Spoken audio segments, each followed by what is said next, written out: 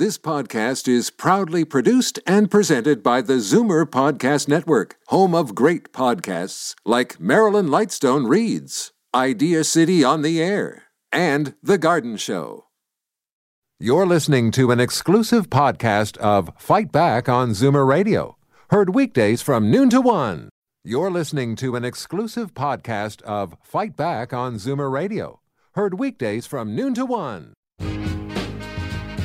Now, Fight Back with Libby Znaimer on Zoomer Radio.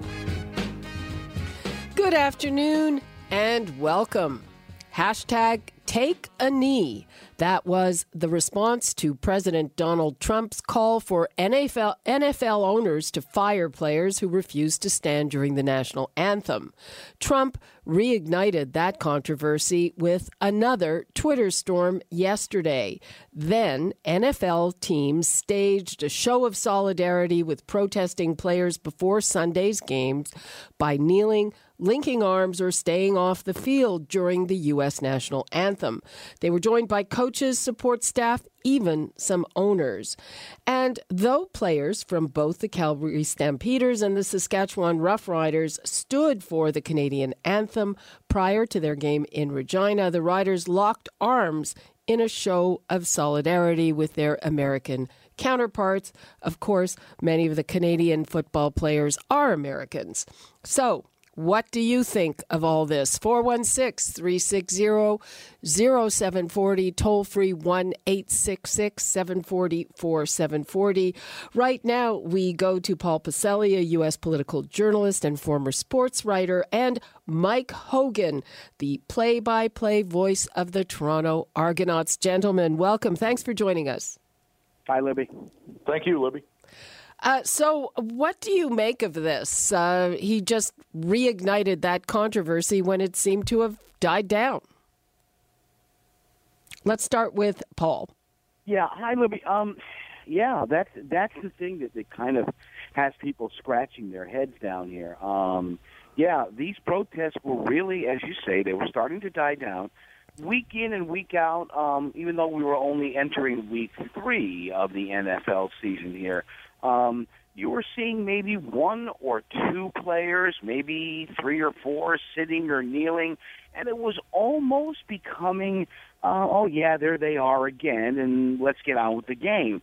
The remarks he made on Friday at that rally in Atlanta, largely to me and to a lot of folks here, seemed off the cuff. You know, he doesn't use, obviously, a teleprompter or a script when he's doing that. He speaks completely off the cuff, no notes, especially at these rallies where he goes to fire up his base. And it's being viewed down here as largely a tactic to fire up his base.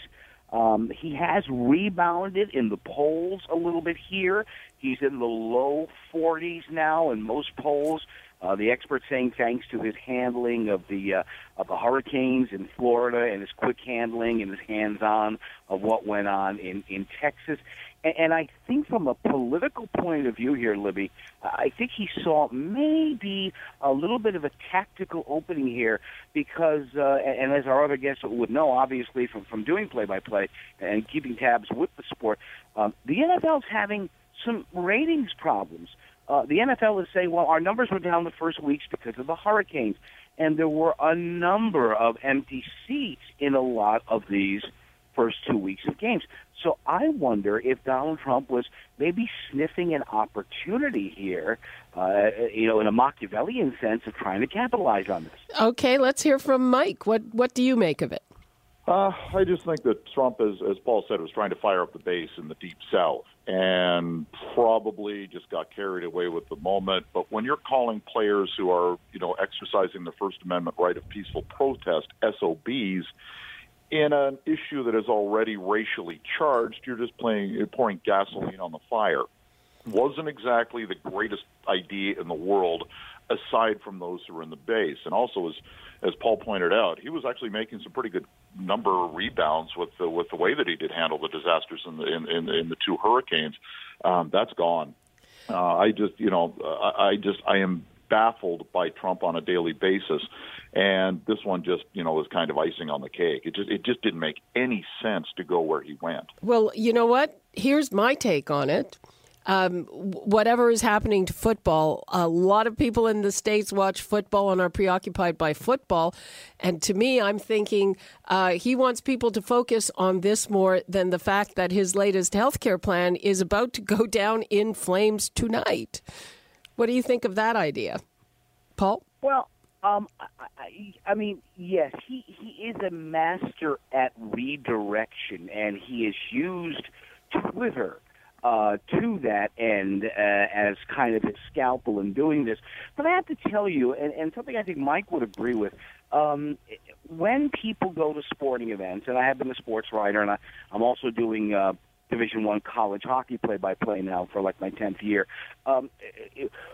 people in this country, whether it's a proper perception or not, we've always looked at sports as kind of this oasis where people of different backgrounds, the stockbroker can sit next to the hot dog vendor in the stands, or the day laborer can sit next to the accountant and just concentrate on the sport that's going on in front of them, scream and yell and yada, yada.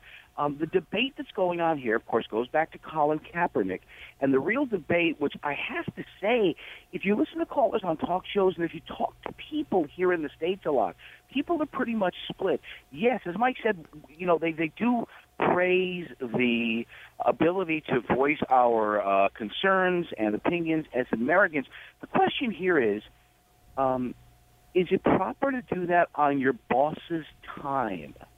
Which essentially is happening here. And even one of the greatest NFL players of all time, Jim Brown, now I haven't heard his reaction to what happened this weekend, but Jim Brown about 3 or 4 weeks ago was spoken to by a reporter, and he gave a rather pointed answer to Colin Kaepernick. And Jim Brown is revered in the States here. He said, and he was very socially active in his sports career and has been since. And he said, listen, when it comes game time, you respect the flag and you go out and do your job.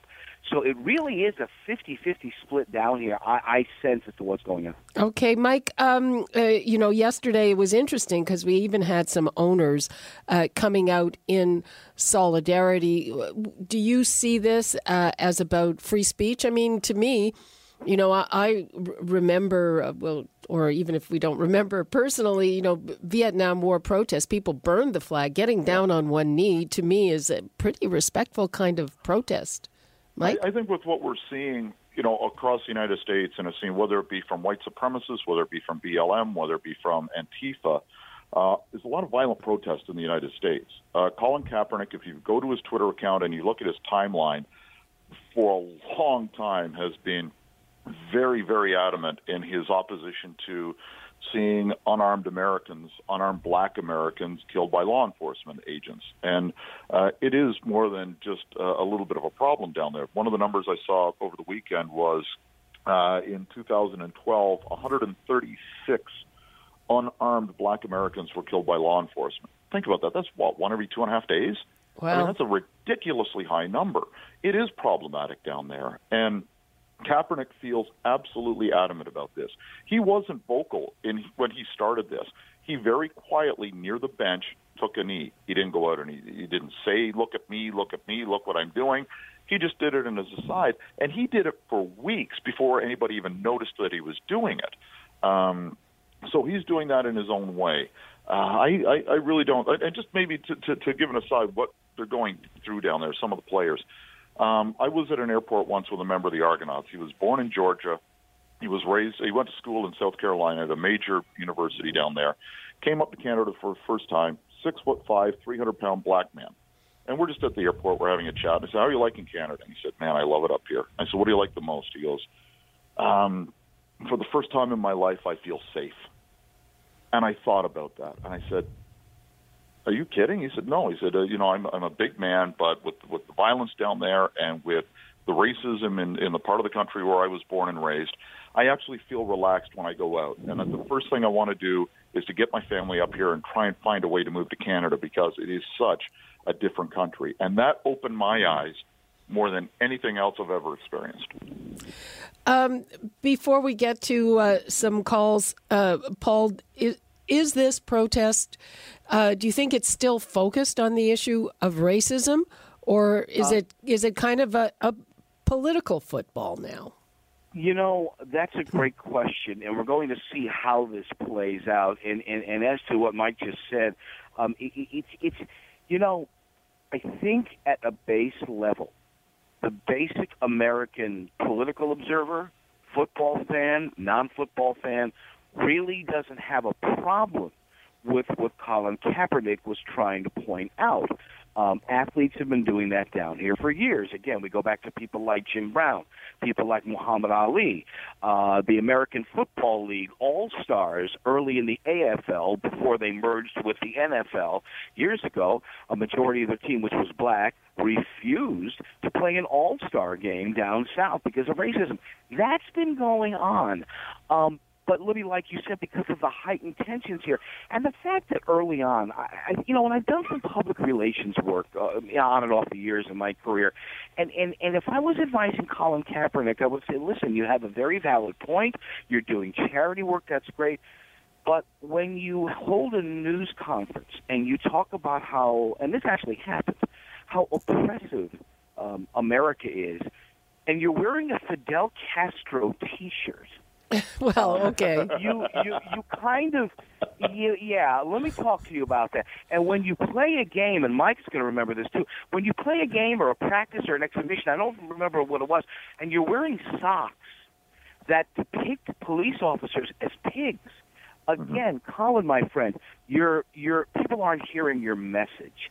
And that's what I think is happening here. Pay attention to athletes who've done it before and have been very successful at doing it.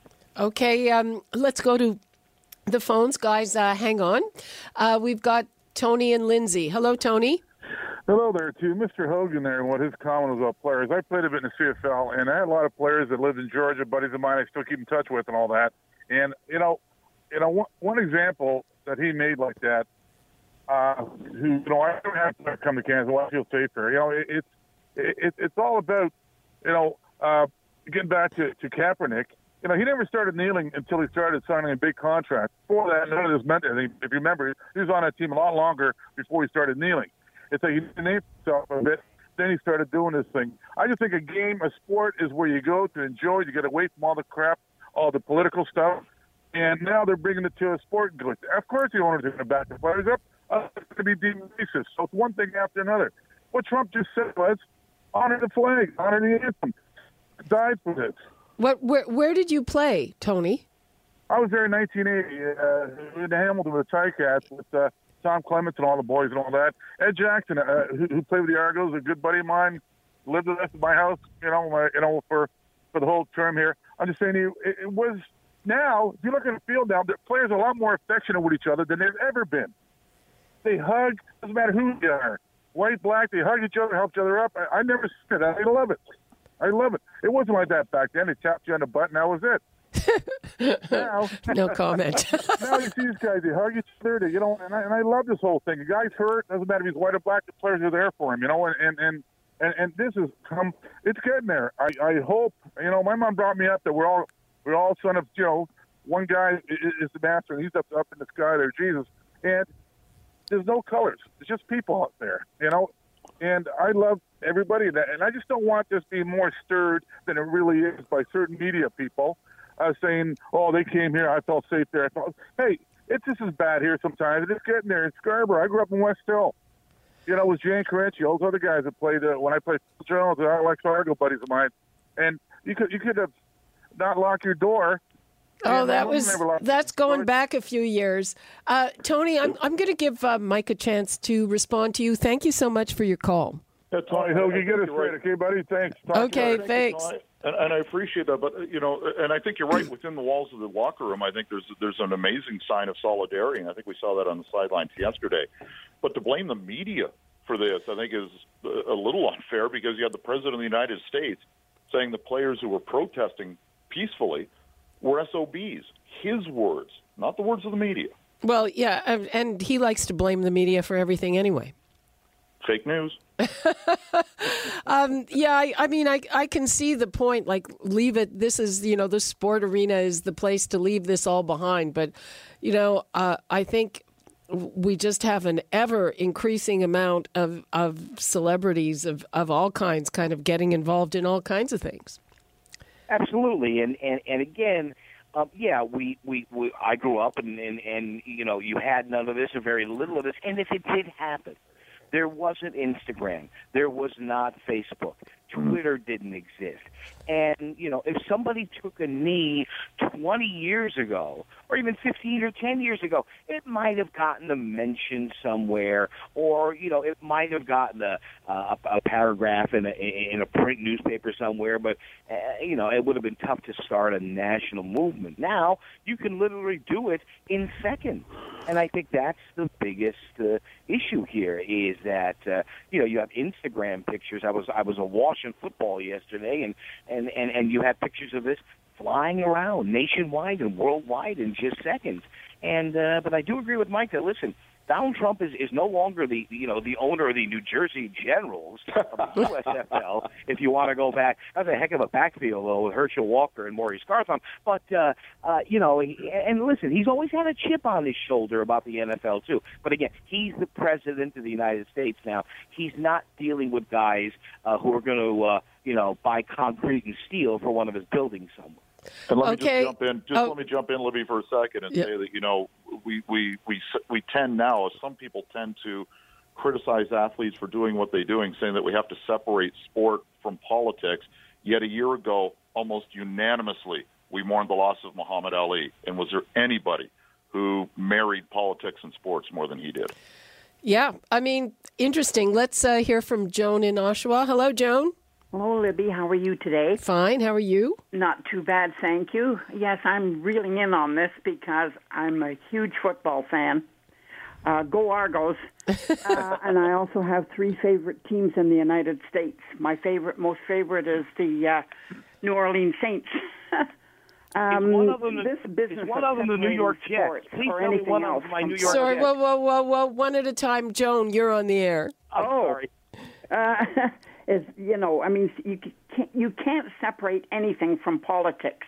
It's in your everyday life. It doesn't matter if it's sports, doesn't matter if it's work or, whatever. And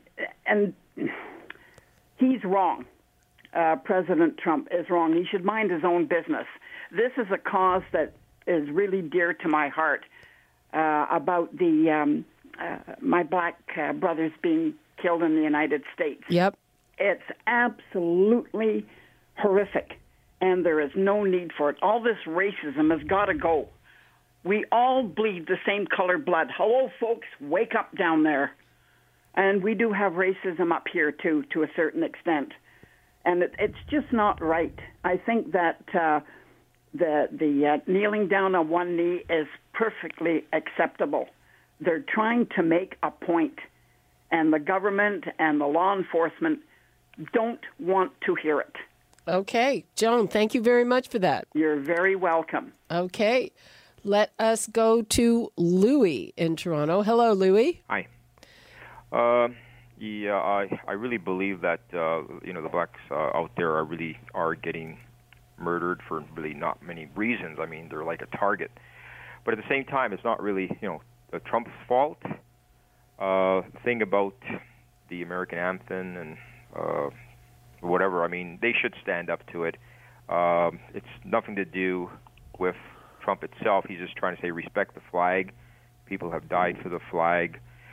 And they're not. And then I think all these guys that own these leagues, I think they're just doing it because they just want to make sure they get their money at the end of the month. So that's the way I feel. But I do believe that Trump is a pretty rough, tough guy. And I do believe that he is right about standing up to the flag, to the anthem, and everything else. Okay, Louis, thanks for that. Okay, back to Paul and Mike. So what do you make of what our callers are saying? They seem to be, I'd say, split, but mostly saying these guys should be able to do whatever they want to do in terms of a respectful protest. Well, I think sorry, go ahead. Go ahead, Mike. I'm sorry. No, go ahead. Go ahead. I was just going to say, I read a quote this morning. I wish I could attribute it, and this goes to Louis' point about protesting the flag. The quote that I read this morning, and I wish I could attribute it because I thought it summed it up nicely. Thinking that NFL players are protesting the flag is like thinking that Rosa Parks was protesting public transportation. They're not protesting the flag. They're using it to help their protest. Now, whether you think that's disrespectful, I can completely understand where you're coming from. But they're not protesting the anthem. They're not protesting the flag. They're protesting the systematic racism that's going on in that country. There is a major line to be drawn between the two. And also, I respect law enforcement a great deal. I can't imagine what it's like to be a police officer in the States with the amount of guns on the street. It's a high-risk, high-pressure job. But at some point, there's got to be a way to deal with this epidemic of shooting unarmed black people. It's ridiculous down there. They've got to do something to rectify this, and that's what the not if Donald Trump has anything to do with it in terms of the number of guns in the street. Paul, do you see this continuing? I mean, what really struck me was, again, seeing even owners go up in solidarity because Trump was questioning their right to protest. Do you see this continuing? How do you see this playing out, Paul? You know, I think the next month is going to say a lot here, and this is not just limited to football now. You saw one player on the Oakland Athletics in Major League Baseball who took a knee a few days ago, which got a lot of play. The NCAA champion North Carolina team is not going to the White House. You had a protest during a WNBA game, a playoff game last night. The Pittsburgh Penguins, the Stanley Cup champs, obviously, are very careful to issue a statement yesterday saying that, yes, we're going to go to the White House, but this doesn't endorse anybody's policy. So how's it going to play out? I don't know. And again, and I think as Mike said, referring to the flag, Bob Costas made a very interesting point with Bill Maher on HBO the other night, and paralleling off what Mike said about the flag. Costas said, and I'm paraphrasing here, but he said, vis-a-vis the flag, and now looking at the national anthem, people view the American national anthem in different ways.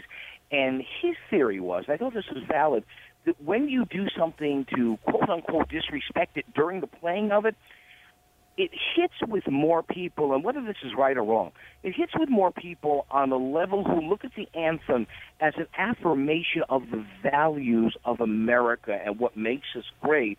And with some people, maybe not all, to them that's almost putting a thumb in the eye of the country. And that's why it's such a contentious issue here. Okay. Thank you very much to you both, Paul Pacelli and Mike Hogan. You're listening to an exclusive podcast of Fight Back on Zoomer Radio. Heard weekdays from noon to 1. You're listening to an exclusive podcast of Fight Back on Zoomer Radio. Heard weekdays from noon to 1. You're listening to an exclusive podcast of Fight Back on Zoomer Radio. Heard weekdays from noon to 1. This podcast is proudly produced and presented by the Zoomer Podcast Network, home of great podcasts like Marilyn Lightstone Reads, Idea City on the Air, and The Garden Show.